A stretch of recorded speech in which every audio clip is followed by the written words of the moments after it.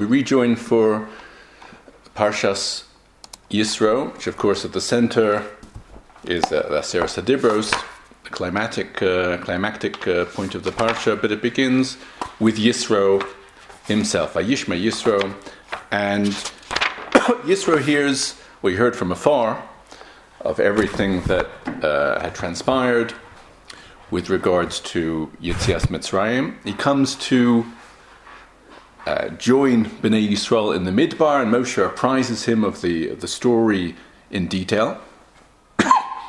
And interestingly, the Parsha concludes, this is in Perek Yud Ches, the opening Perek of the Parsha, and this section, Rishon, really concludes with Yisro bringing korbanos.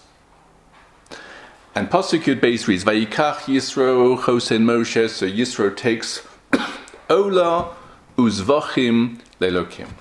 So he takes what the pasuk refers to as Ola and Zvachim. Ola is a burnt offering, and Zvachim, whenever they are mentioned in the Torah, actually refer to a specific type of korban. Although in the parlance of Chazal, there's a Masechta called Maseches Zvachim, which deals with korbanos in general, but Zvachim, within the context of the Psukim, certainly when mentioned together with other korbanos, is specifically shlomim, what's called a peace offering.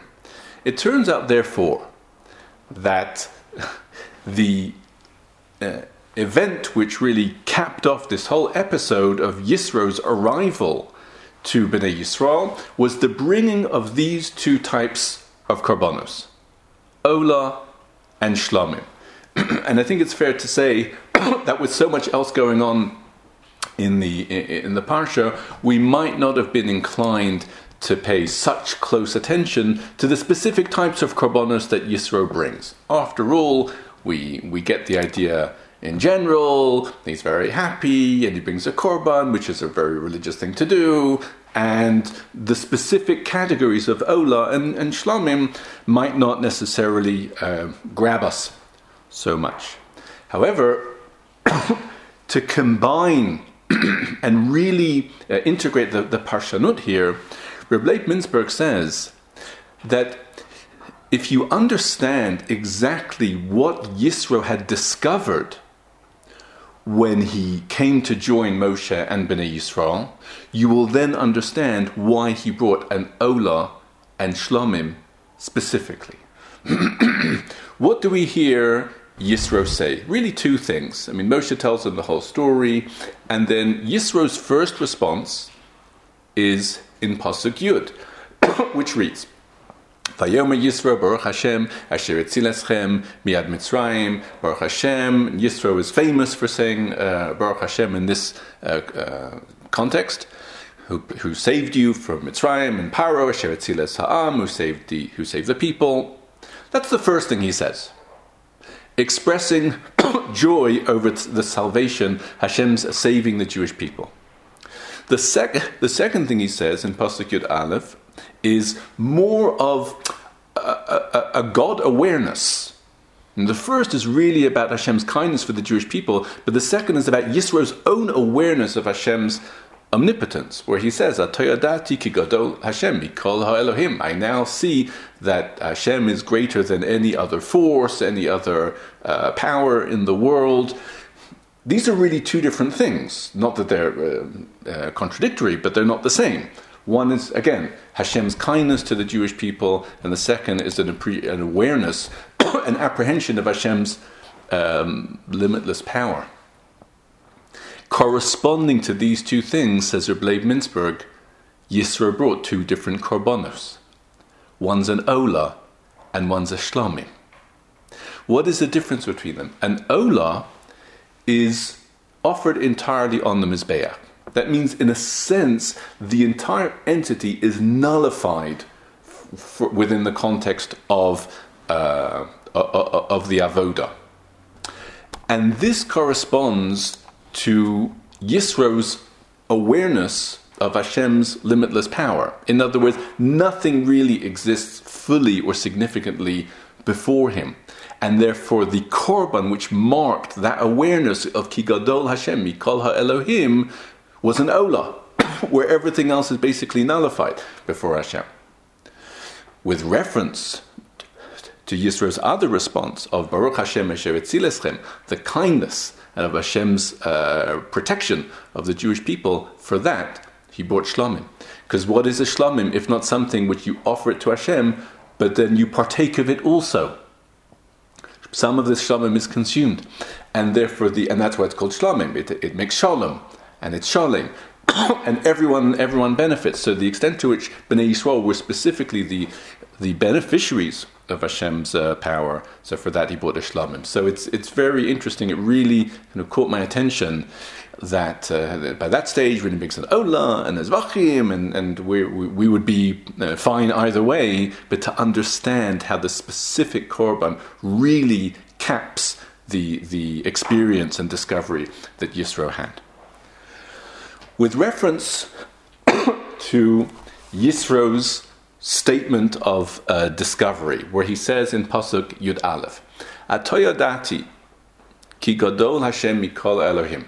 Again, as we mentioned this pasuk, Hashem is greater than any other power.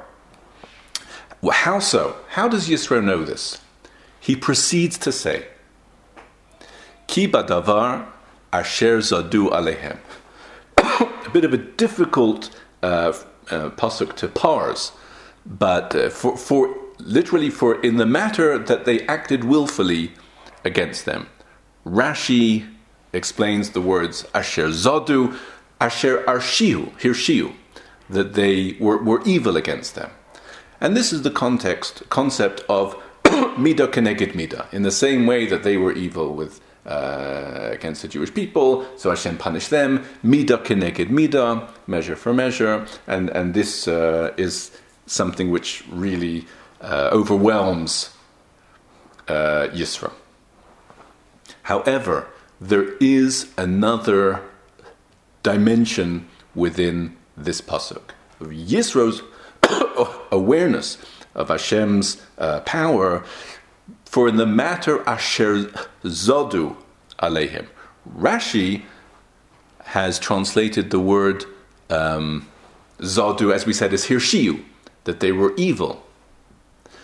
Onkelos translates the word zodu as dechashivu, that they intended, which is interesting, because actually the word mazid, we say if a person acts with intent, that's called mazid, with evil intent. So the focus can either be on the act, it was an evil act, or on the intent. And in this regard, Rashi and Onkelos seem to have parted ways. Rashi focused on the act, hirshiu, they acted wickedly, that's zodu, whereas Onkelos seems to have focused on the intent itself, dechashivu, from the word machshava, things that they thought. But what is the meaning of this? Reb Velvel Soloveitchik, in his volume on the Parshios, so he begins by directing our attention to a classic comment to a well-known question. We say in Hallel, Hallelujah Hashem kol goyim, we call upon all the nations, Hallelujah Hashem, praise Hashem, Shabuchu kol ha'umim, all the nations. Why? Ki gavar aleinu chasta, for Hashem's kindness has overpowered us. And as we can appreciate, and in fact the Gemara itself raises this question in the final parak of Maseches Psachim, these two hardly seem to lead one to the other. What are we saying? We're calling on the nations of the world to praise Hashem because He's been kind to us. And something seems to be disconnected here. If we would say, call upon the Jewish people to praise Hashem because He's been kind to us, that makes sense. We're the beneficiaries. If you call upon the nations of the world to praise Hashem because He's kind to them, that also makes sense. But He's kind to us and they should praise Him. It's very easy to sing those words without necessarily pondering that question. And many, many answers are given to this question. Rabbi Kiva Eger cites the Sifrei, which says that the Jewish people are actually a conduit of blessing for for the world. In the same way that Eretz Yisrael is the conduit of blessing geographically, the Jewish people are a conduit of blessing for the world. So indeed, if Hashem is kind to the Jewish people, by extension, He's kind to that kindness extends to all the nations of the world, and therefore hence Hallelu es Hashem kol goyim. That's a straightforward, classic response to this question.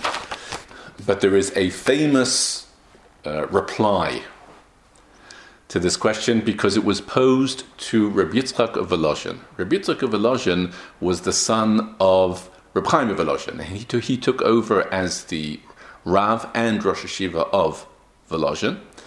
And in that capacity, he often had to meet with those in power, which was in St. Petersburg.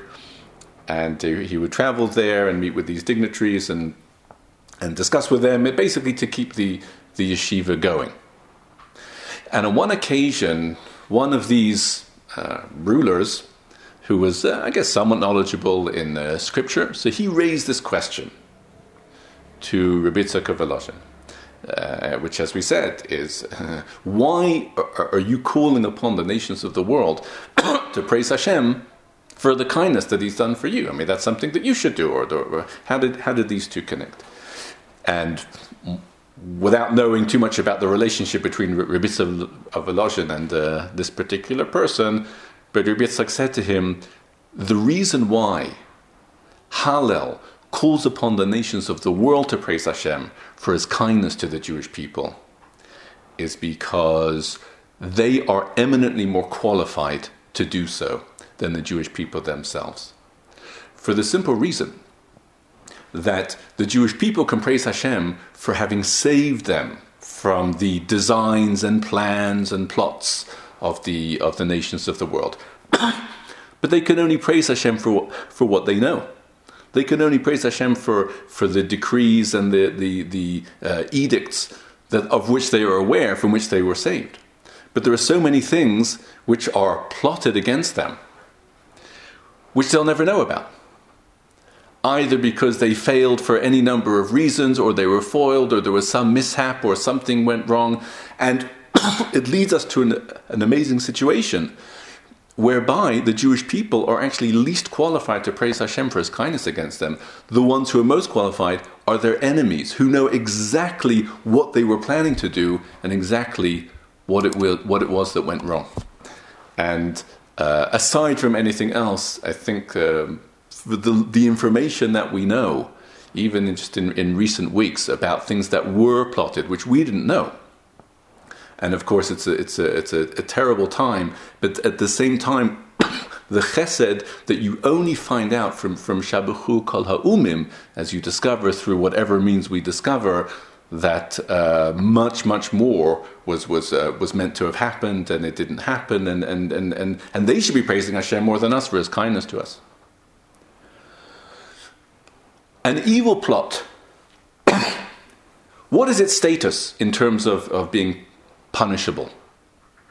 Well, in this regard, Rashi in Parshas Kisavo and it's Yerushalmi in Kiddushin say that there is a difference between the Jewish people and Umos Ha'olam. In that, an evil thought, a plan to do evil for the nations of the world is considered as if it was done. It's punishable as if it was done, because it reflects a core expression of what they are. The Jewish people are the beneficiaries of Avraham, Yitzchak, and Yaakov, and therefore they are heirs to a more elevated nature, whereby unless a person does something wrong, he's not punished for it. On the contrary, a positive intention is credited as a deed. But for Umos Ha'olam, it is a negative intention that is credited as a negative deed. So, says Reb Velvo Soloveitchik, we have to imagine, or we have to consider, that if we put all of the above together, if Hashem is punishing the Egyptians, midah keneged midah, so then it is not only for wrongdoings that they actually perpetrated against the Jewish people, but also for things that they intended to, but for whatever reason were not able to. The only problem is, as we just saw from Hallel, we don't know all the things that they were plotting. All we know is what they actually implemented, which means we have partial knowledge of how their punishment really fit the crime, because we can only see how it fit the crimes of action, not the crimes of intent. Because how are we going to find out what they intended? We weren't there, but someone was. Yisro. The Gemara says that Yisro was originally one of Paro's advisors. It's a famous Gemara in Sota and in Sanhedrin. Shlosha hayu ba'osa eitza. There were 3 who were Paro's chief advisors. There was Yisro, Eov, and Bilam. It's quite an assembly of very different types of people. But they were originally all there together. And this brings us to an amazing situation. We normally understand that when Yisro came to join the Jewish people, he came purely to receive information about the events of Yetzias Mitzrayim. We don't imagine that he had anything to add, but in fact he did. Because as Moshe told him everything that transpired, some of which he could explain based on what the Jewish people saw, and other things could not be explained, Yisro was the one who actually filled in the gaps. And Yisro says, oh, that aspect of punishment, which probably cannot be accounted for from your experience, but I'll tell you why. Because when they were planning such and such, so then this was one of the plans. So Yisro was he was an active listener, because he actually supplied information from the plotting stage, which explained some of the aspects of the punishment. And this, says Reb Velvel, is why Yisro was so overwhelmed by hearing the story of Yetzias Mitzrayim, because he saw not only that Hashem had punished the Egyptians, and not only had he punished them measure for measure, but the measure for measure also extended to things that Yisro himself knew and other people didn't know about what the Egyptians had plotted. And that is why Onkelos translates the word Zodu Alehem, in Yisro's words, for they were punished in the matter Asher Zodu Alehem, as Chashivu, things that they had intended. Because even the intention, even the machshava, was something that they were punished. So it's a real illumination into. Do you see the turn of phrase from Rashi's understanding of Zodu as doing wicked things, Onkelos' understanding of Zodu as having evil intent? Yisro knew both of them and was able to supply Moshe himself with the full picture. So, having spoken a bit about Yisro's arrival to the camp, we come now to the preparations for Matan Torah, which is Perek Yud Tes. Okay, so Yud Tes is Yisro, Yud Tes is preparing for Matan Torah, and Perek Kaf is the Aseret HaDibros themselves. And there's an interesting comment of Rashi in Perek Yud Tes, Pasuk Beis.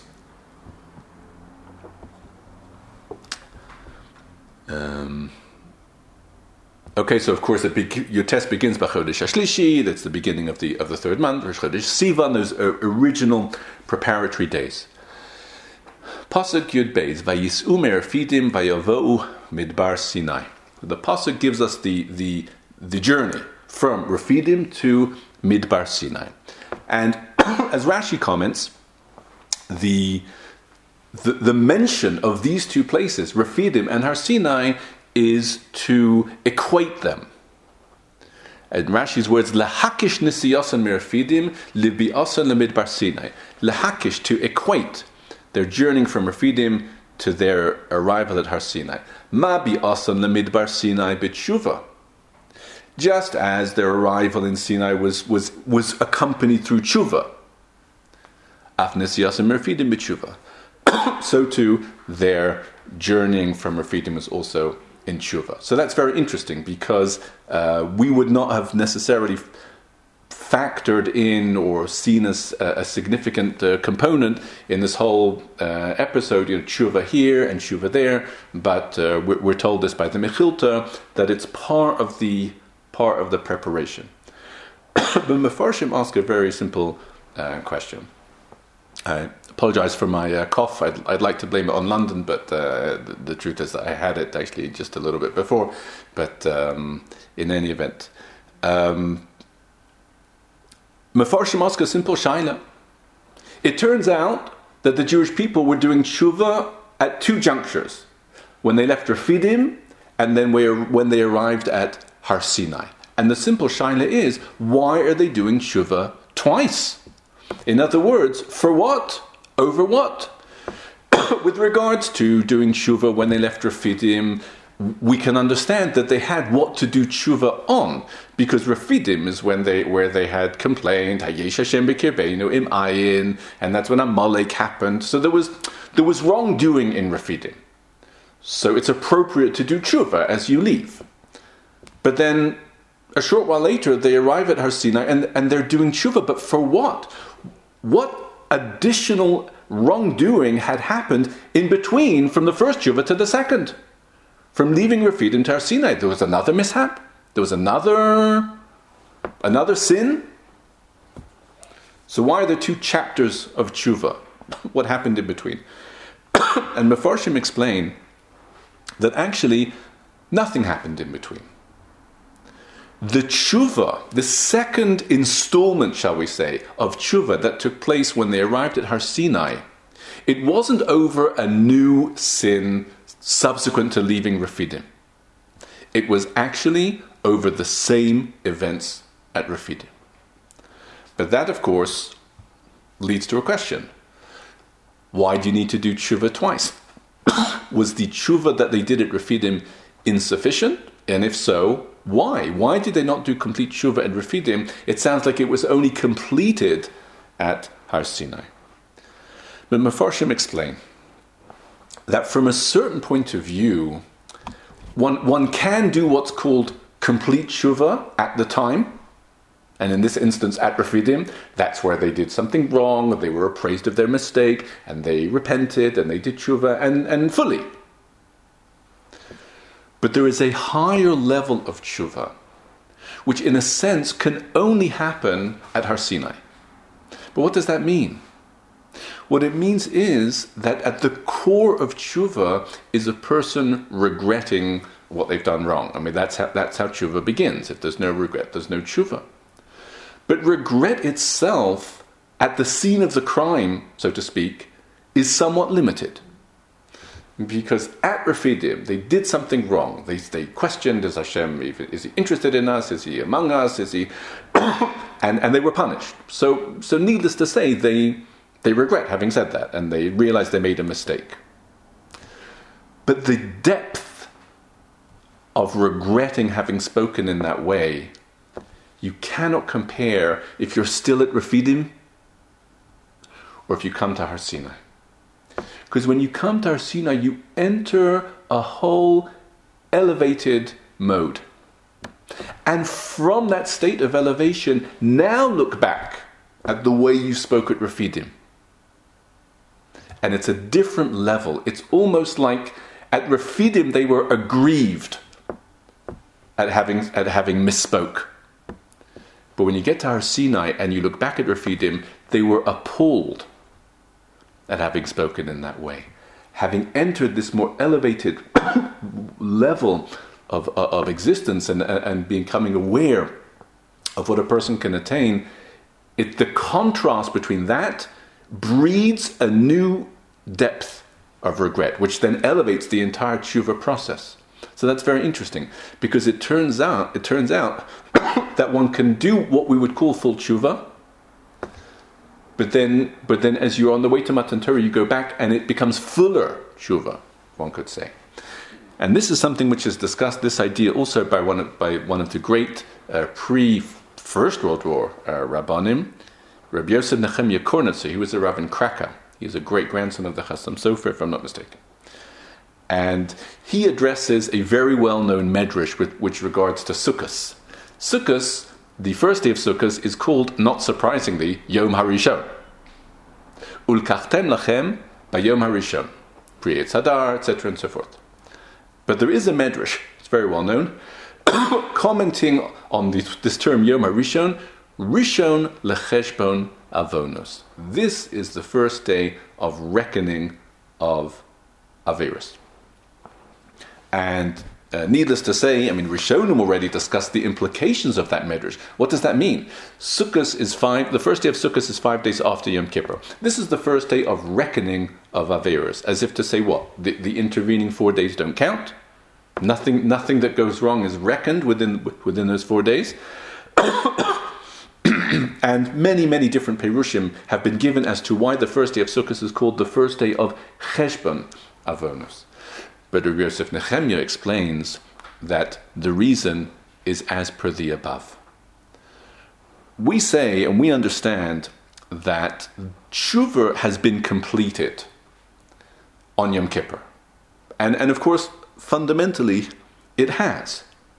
Which means the role of Sukkot within the Yomim Noraim is purely, we would say, celebratory. In other words, it just looks back on the tshuva. It follows on from the tshuva, as if to say, tshuva is done by Yom Kippur, and what is Sukkot? Celebrating the kapara that we got as a result of the tshuva. And there are many celebrations, Simchas Pesach Sho'eva, where they would sing about the power, about the gift of tshuva, and so on and so forth. But there isn't really any new tshuva that's taking place on Sukkot. It's been done. It's just being celebrated on Sukkot.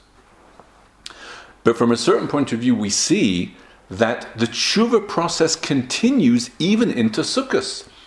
Aside from anything else, Hoshana Rabbah, which is the end of Sukkot, is considered to be, in a sense, an extension of the possibility of Yom Kippur. We see that tshuva somehow is still in the air as something to be done, even on Sukkot. But the shaila is, but what is there that one can do? What tshuva work can one do on Sukkot that hasn't already been done on Yom Kippur? The answer, says Rav Kornitzer, is that as long as a person is in the days of tshuva, it's a bit of an irony, but being in the days of tshuva means that the type of tshuva that one will do is because you need to do tshuva, you don't want to be in a bad situation, you want to better your situation, and certainly doing tshuva is better than not doing tshuva, and that's, in a sense, a fundamental reason to impel a person towards tshuva. But all of that is without ever making a reckoning of what an Aveira is. It's enough to know that it's bad. It's enough to know that it is a demerit, that it is a liability, without ever really considering just how great a liability it is. So the cheshbon of avonos doesn't begin yet. When does the cheshbon of avonos begin? When you already get kapara. And now you're in Sukkot and you're surrounded by mitzvahs. From the vantage point of Aveiros, it's hard to weigh an Aveira, because you just want to get out of there. But from the vantage point of mitzvahs, you can look back and see just what a liability an Aveira was, because you contrast the negative act of an Aveira with all the positive acts that you're doing, and you begin to get a sense of just how terrible an Aveira is. And that's why the first day of Sukkot is called Rishon Lecheshbon Avonos. It's the day when you start to gecheshbon, considering where I am now in such a good place, just see what a terrible situation that was. You get an appraisal for the negative nature of Aveiros, specifically from the setting of mitzvahs in Sukkot, which is a very interesting perush on that medrash. And the truth is, says Rav Kornitzer, this idea, which is really a fascinating idea, because again, we understand how tshuva is elevated. As the person becomes elevated through Sukkot, his tshuva becomes elevated, because the contrast between his current elevated state and the low state of Aveiros is highlighted and leading to a kind of a deeper propulsion for tshuva. But this is something that we mention every day. Why? Because in the bracha of tshuva, in Shmona Esrei, we don't begin by saying, please accept our tshuva. We begin by saying, Hashiveinu avinu l'sarasecha, bring us back to Torah, karveinu makeinu v'lesecha, bring us close to avoda, and then we say, v'chazireinu b'tshuva shleima lefanecha. But presumably the order is reversed. In other words, first a person needs to do tshuva to move from negative to positive. So to get out of his Averis and then move towards mitzvahs. So one almost would have expected to say, Hachzivena v'tshuva shalema, and then Hashivena v'ilus ha'secha, etc. But we see that it's not the case. Because if you do tshuva first, and of course you should do tshuva first, but we're talking about tshuva shlema. Tshuva shlema, full tshuva, is actually only happens once a person has already come back. And he's already come back to Torah, and he's already come back to Avodah. And once we have those two things, and he's surrounded by Torah now, and he's experienced it, and surrounded by Avodah again, then his tshuva is now tshuva shalema. It's the higher thing. So what we originally experienced in the two tiers of tshuva, leaving Refidim and getting to Har Sinai in our formative experience, which then become the annual experience of Sukkot following Yom Kippur, ultimately in microform is the daily experience as expressed in the Shemana Esrei, of first coming back to Torah and Avodah, which can then set the scene for the contrast that will beget what we call Tshuva Shalema.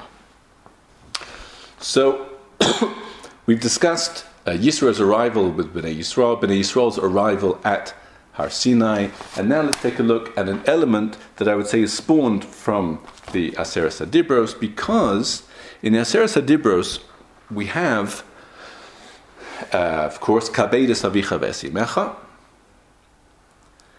and which is Dibur number 5, honoring parents, and there is an associated halacha in the Hilchos Kibud Av V'Em, which also, as we will see, is related to this parsha. The halachas of Kibud Av V'Em are in Yeridea, Siman Reish Mem. And towards the end of Siman Reish Mem,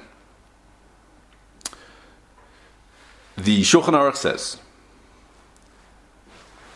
here in Seif Kaf Daled, to read his words, it's a short sentence, but every word counts. Chayav Adam lechabed chamiv. A person is obligated to honor his father-in-law. So that's interesting because the Torah seemingly never spoke about it. The Torah says, Kabedes avicha v'esimecha. But according to the Shulchan Aruch, that's also one's father-in-law, and the Bach adds one's mother-in-law. Needless to say, we need to ponder what are the sources for this idea, and also needless to say, in this matter, we will proceed with caution. Actually, the first source for this idea of a person's honoring his father-in-law comes from a pasuk in our parsha, because, and in fact, earlier than the Aseret HaDibros, in Perek Yud Ches, pasuk Zayin. So we go back to Yisro's arrival at the camp where Bnei Yisrael are. Again, Perek Yud Ches, pasuk Zayin. The pasuk reads, "Vayetze Moshe lekraschos." No, so Moshe goes out to receive his father-in-law. Vayishtachu, vayishaklo, he bows down to him, and he kisses him. Vayishalu ish l're'eu l'shalom, and they ask each other how they're doing, etc. And of course, the question, famous from Rashi, is, it says, he bowed down to him, but who bowed down to whom? Vayishtachu, vayishaklo. And Rashi, citing the Mechilta, and the Mechilta is the Medrash Halacha and Chumash Shemos, who? Right, because it's all pronouns. He bowed down to him, but who's he and who's him? Who's doing the bowing? Eini yodea, mi yishtachave lemi. I don't know, it's hard to tell from the grammar. But what we do know is that it says ish l're'ehu. So we assume that the ish is the one who's doing these things, and of course Moshe is the ish. Kashehu omer ish l're'ehu, when it says in the next phrase, ish to his fellow, mi hakaru ish. Who's called the ish? The Moshe shene'emar v'ha'ish Moshe. So in other words, that gives it away, that tips us off that in fact the ish in question is Moshe. Now, there are certain Rashi concerns here, which we're not going to get into. It has been pointed out that Yisro is also called an ish. In fact, he's called an ish before Moshe. In Parshas Shemos, Vayoel Moshe Lashem, it says Ha'ish, and that's Yisro. But either way, however, the Mefarshei Rashi explained that we've identified that in fact it is Moshe. Now, Ad Kan, Rashi has quoted from the Mechilta, but the Mechilta actually adds one more sentence. Because what have we just done? We've succeeded in identifying that it was Moshe who bowed down to Yisro. And what's the takeaway? What's the lesson? Says the Mechilta in conclusion, Mikan Amru, from here they said, Sheihei Adam Muchan Lechabed Chamiv. That a person should be ready or prepared to honor his father-in-law. That is the Mechilta. So it's very interesting that Rashi didn't quote the end. One could say very simply, Rashi's job is to explain the pasuk, not to tell us all the halachas that come from the pasuk. But if you look in the Mechilta, you see that it draws this conclusion from Moshe that is how a person should act. The phraseology of the Mechilta is very interesting. Firstly, Mikan, again, the words are Mikan Amru, from here they said, Sheihei Adam Muchan Lechabed Chamiv.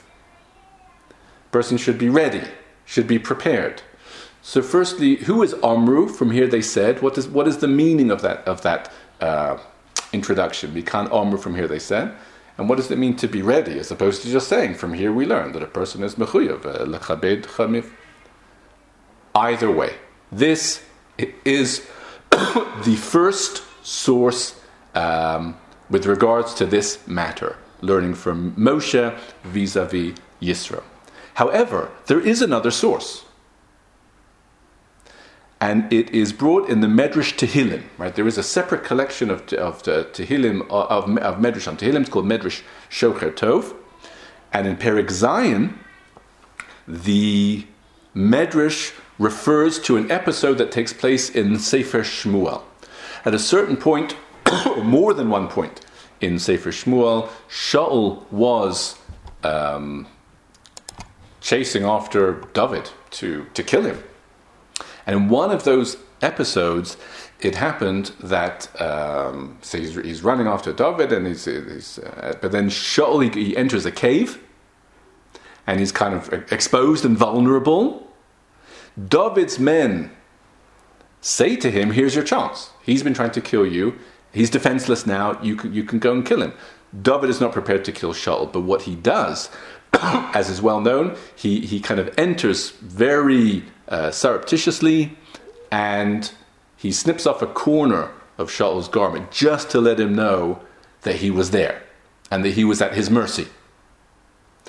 And that's exactly what happens when Shaul comes out and he's ready to continue the pursuit of David. David calls out to Shaul and says, see here, I have the corner of your garment. I could have killed you. I would never do that. I don't mean you any harm. Please disregard anyone who tells you otherwise.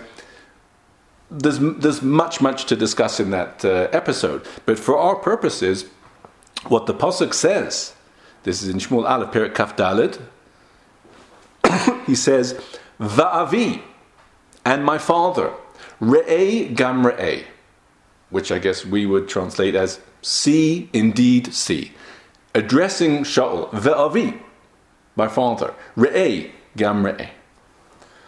So the question is twofold. Firstly, why is he calling Shaul Avi? And indeed, is he referring to Shaul when he says Avi? That we'll see in just a moment. And then additionally, what's the double expression, Re'ei gam re'ei, see, indeed see? What exactly is the meaning of that? So there happens to be a machlokas in this matter between Rabbi Yehuda and the Chachamim. All of this is recorded in the Medrash there in Tehillim, because in addition to Shaul, who else was with Shaul? Avner. Right, Avner is his general, and Avner was a teacher of David HaMelech. Shaul, on the other hand, was David HaMelech's father-in-law, aside from everything else, because he married Michal bas Shaul. And indeed, Rabbi Yehuda says that the way to understand Avi Re'ei gam re'ei is there is a primary person called Avi and a secondary person who should also see. Who's primary that David is addressing, and who's secondary? Primary is Shaul, and he calls him Avi. And then secondary is Avner, his teacher. He wants both of them to see. The Chachamim say it's the other way around. The Chachamim say that Avi, he's referring to Avner, his teacher, and secondarily Shaul. Either way. For Rabbi Yehuda, the implications of this interpretation is that he referred to Shaul as Avi, because Shaul is his father-in-law, and he's calling him Avi, as if to say that in the same way that I would honor my father, so I'm also honoring you. That's the implications of directing the term Avi to Shaul. And as per Rabbi Yehuda in the Medrash, Avi is Shaul. Avner is secondary. Of course, for the Chachamim, it's the other way around. He calls Avner Avi, because Avner is his Rebbe, and a Rebbe is like a father. And then Shaul is secondary. These are the two sources in Chazal for this idea of kvod chamiv, of a person honoring his father-in-law. And interestingly, the Torah in Hilchos Kibud Av V'Em, he says that a person should honor his father-in-law, as it says, Ve'avi re'ei gam re'ei. He quotes the Medrash in Tehillim about David HaMelech.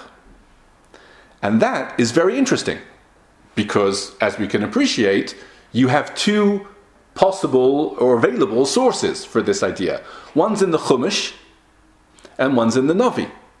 It's either learning from Moshe and Yisro, or from David and Shaul.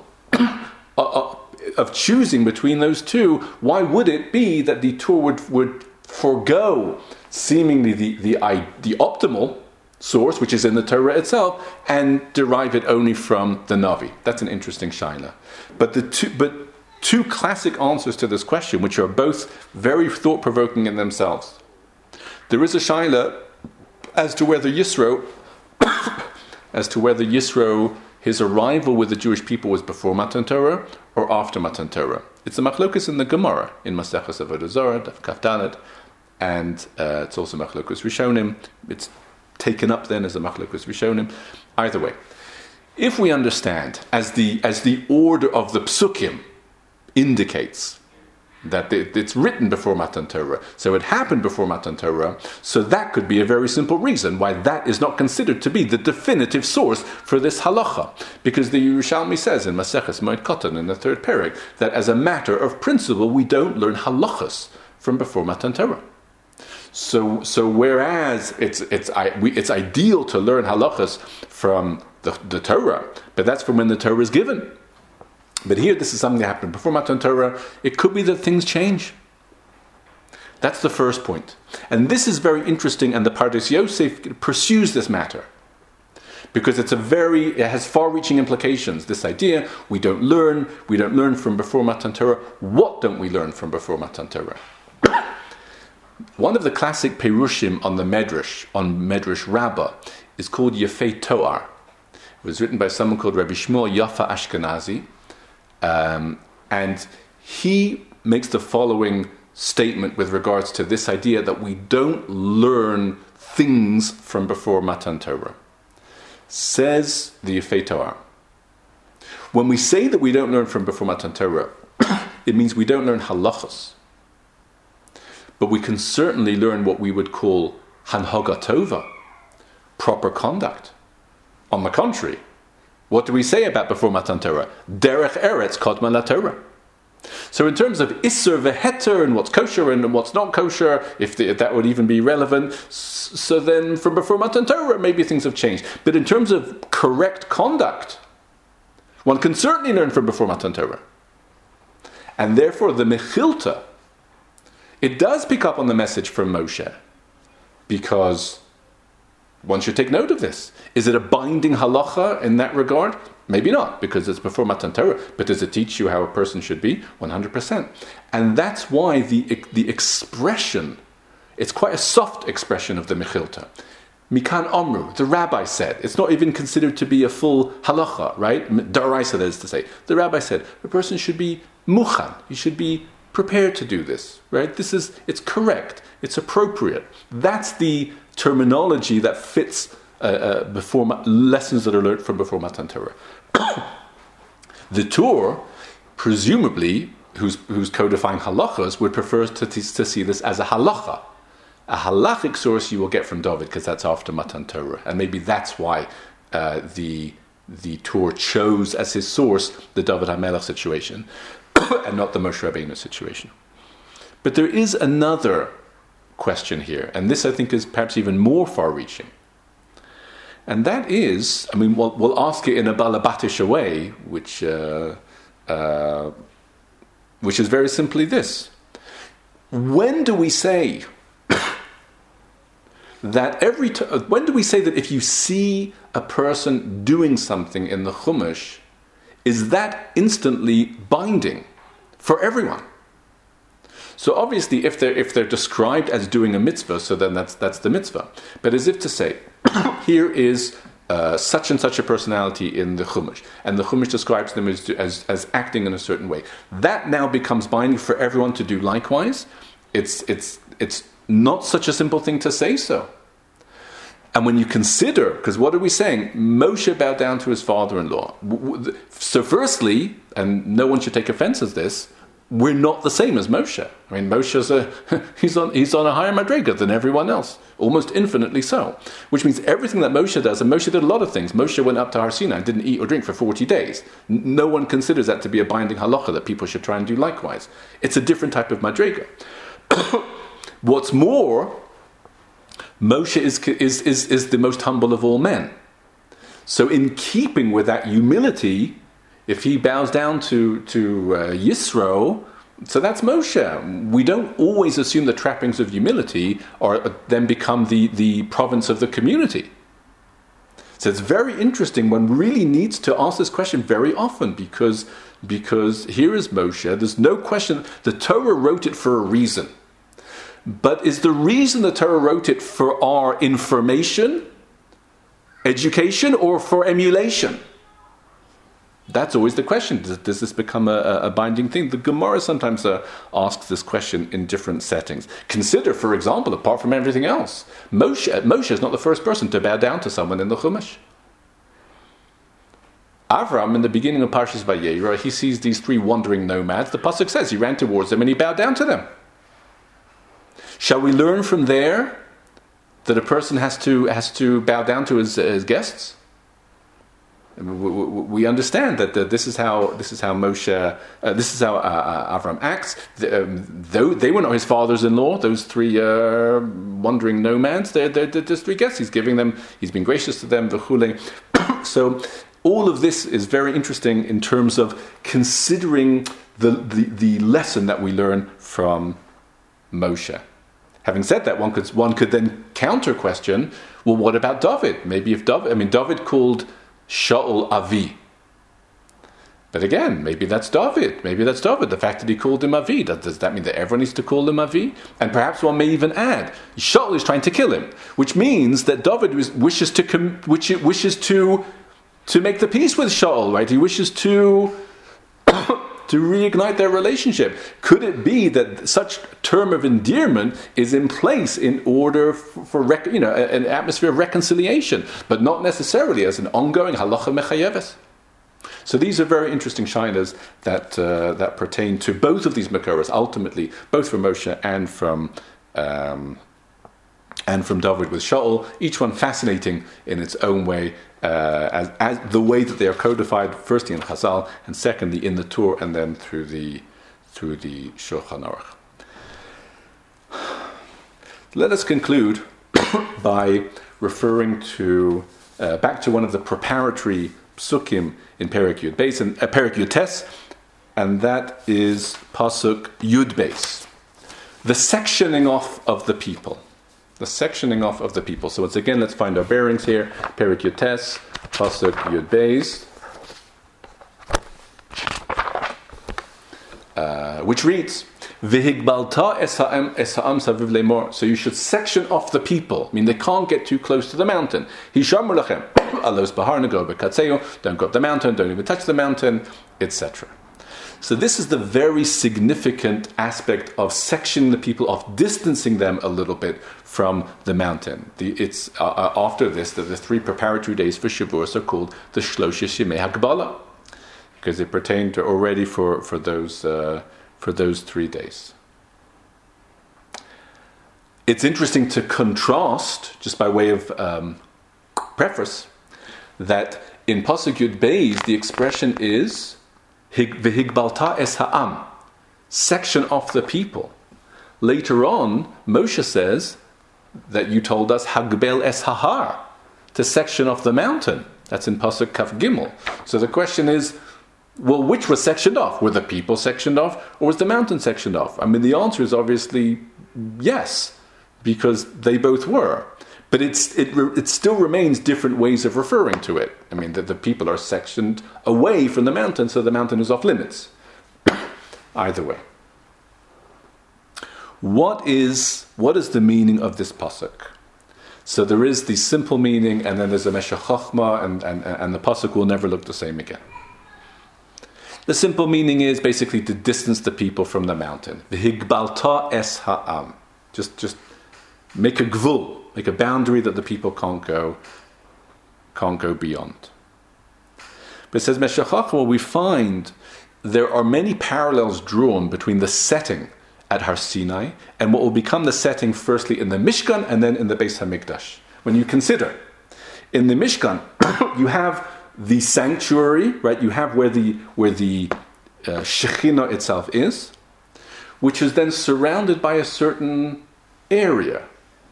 The Azara, the courtyard, which is itself then surrounded by partitions, mechitzos. So you have where the Shekhinah resides, an area around it, and then that area itself is surrounded by mechitzos, by partitions, as we know. In the Mishkan, that's how it was. In the Beis HaMikdash also, that would become the wall of the Azara. But let's look at Sinai. Where do we find these parallels in Sinai? As if to say, where does the Shekhinah reside? On the mountain itself. Okay. Is there an area around the mountain? There is. I mean, that's the buffer, so to speak, right? The area between the mountain and the Jewish people. But there's one component missing. Because what surrounds that zone? What surrounds that area, which is really like the courtyard of Har Sinai, so to speak? The answer, says Meshech Chochma, is the Jewish people surround it. They are the mechitzos that surround that area.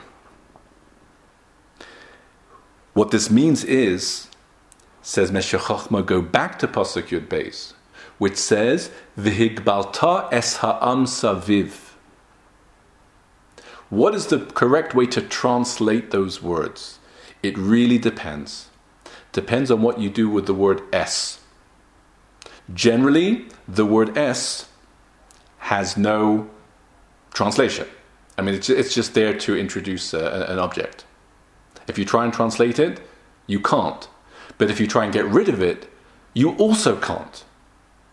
And therefore, it's just there with no translation. Which means V'higbalta es ha'am means section the people off. But the word es does have a meaning. The word es can also mean with. Es Yaakov, together with, and so on. So it says Meshech Chochma, V'higbalta es ha'am means you should partition with the people. Meaning, through the people, the partitioning itself is done with the people because they are the partitions. They are the mechitzas. They are the entity that surrounds the kedusha. They're like the walls of the mizbeh, the walls of the azara, the walls of that area. It's an amazing translation of these words. V'higbalta, section the place off. With what? Es ha'am, with the am. They are human mechitzas, human partitions. And the amazing thing about this is that we have this idea where it says that V'asuli Mikdash, when the time comes, they should build the Beis HaMikdash, V'shachanti B'socham, and I will dwell among the Jewish people. Right? B'socham. Actually, the Jewish people had already themselves attained the Kedusha of the Mishkan before the Mishkan itself was built. Because they were already functioning in partition capacity at Har Sinai. So they are already prepared for the divine presence to dwell among them themselves. As indeed the Navi Yirmiyahu says concerning Bnei Yisrael, Heichal Hashem Hema, they are the sanctuary. They are the repository, ultimately, of the... they surround and contain, therefore, the divine presence. And what this means is, the implications of this idea, and here the Meshech Chochmah, as he often does, he embarks on what one can only call the halachic history of the Jewish people, whereby the experiences of the Jewish people are explained in halachic terms. We know that if the Mishkan existed in a certain place in the desert, for example, when the time came to move, so the place where the Mishkan originally stood loses its sanctity. If you could ever identify, here stood the Mishkan, but when the Mishkan moves on, that place is not holy anymore because the divine presence isn't there anymore. But the partitions of the Mishkan retain their retain their Kedusha, which is very interesting. And this is, so again, as you move in the 42 travels, or from the time the Mishkan was built, as you change location, the original location has no longer any sanctity. But the things that surrounded the Kedusha, they continue to maintain their Kedusha. The very first time this happened was at Har Sinai. Har Sinai has no Kedusha after Matan Torah. As the Pasuk itself says, Bim Shochai Yovel, when the shofar blast sounds, they can ascend the mountain. It's a mountain like any other mountain, but the partitions maintain their Kedusha. That's the Jewish people. Wherever they go. Wherever you take the partitions of the Mishkan, their sanctity is intact. If the Jewish people are the original partitions of the Shechina, wherever they go, their sanctity is intact, and the divine presence is with them. And that is the emek of what the Gemara says in Megillah and elsewhere, that wherever the Jewish people were exiled to, the divine presence went along with them, because they draw the kedusha to the same degree of potency that as when they are in their land, but the Shechina travels with them. And this then now, these such simple words, v'higbalta es ha'am, is a depiction, an appraisal of the Jewish people, which is simply mind-boggling. And of course, what remains for us is only to add the wish, the ratzon, that all of those partitions, wherever they are, should come back, and they should contain and enclose the Kedusha where it should be contained and enclosed, in its actual optimum location, Bara Kodesh, Yerushalayim, and that's something we should witness and experience with ourselves. B'mheira b'yameinu. Amen.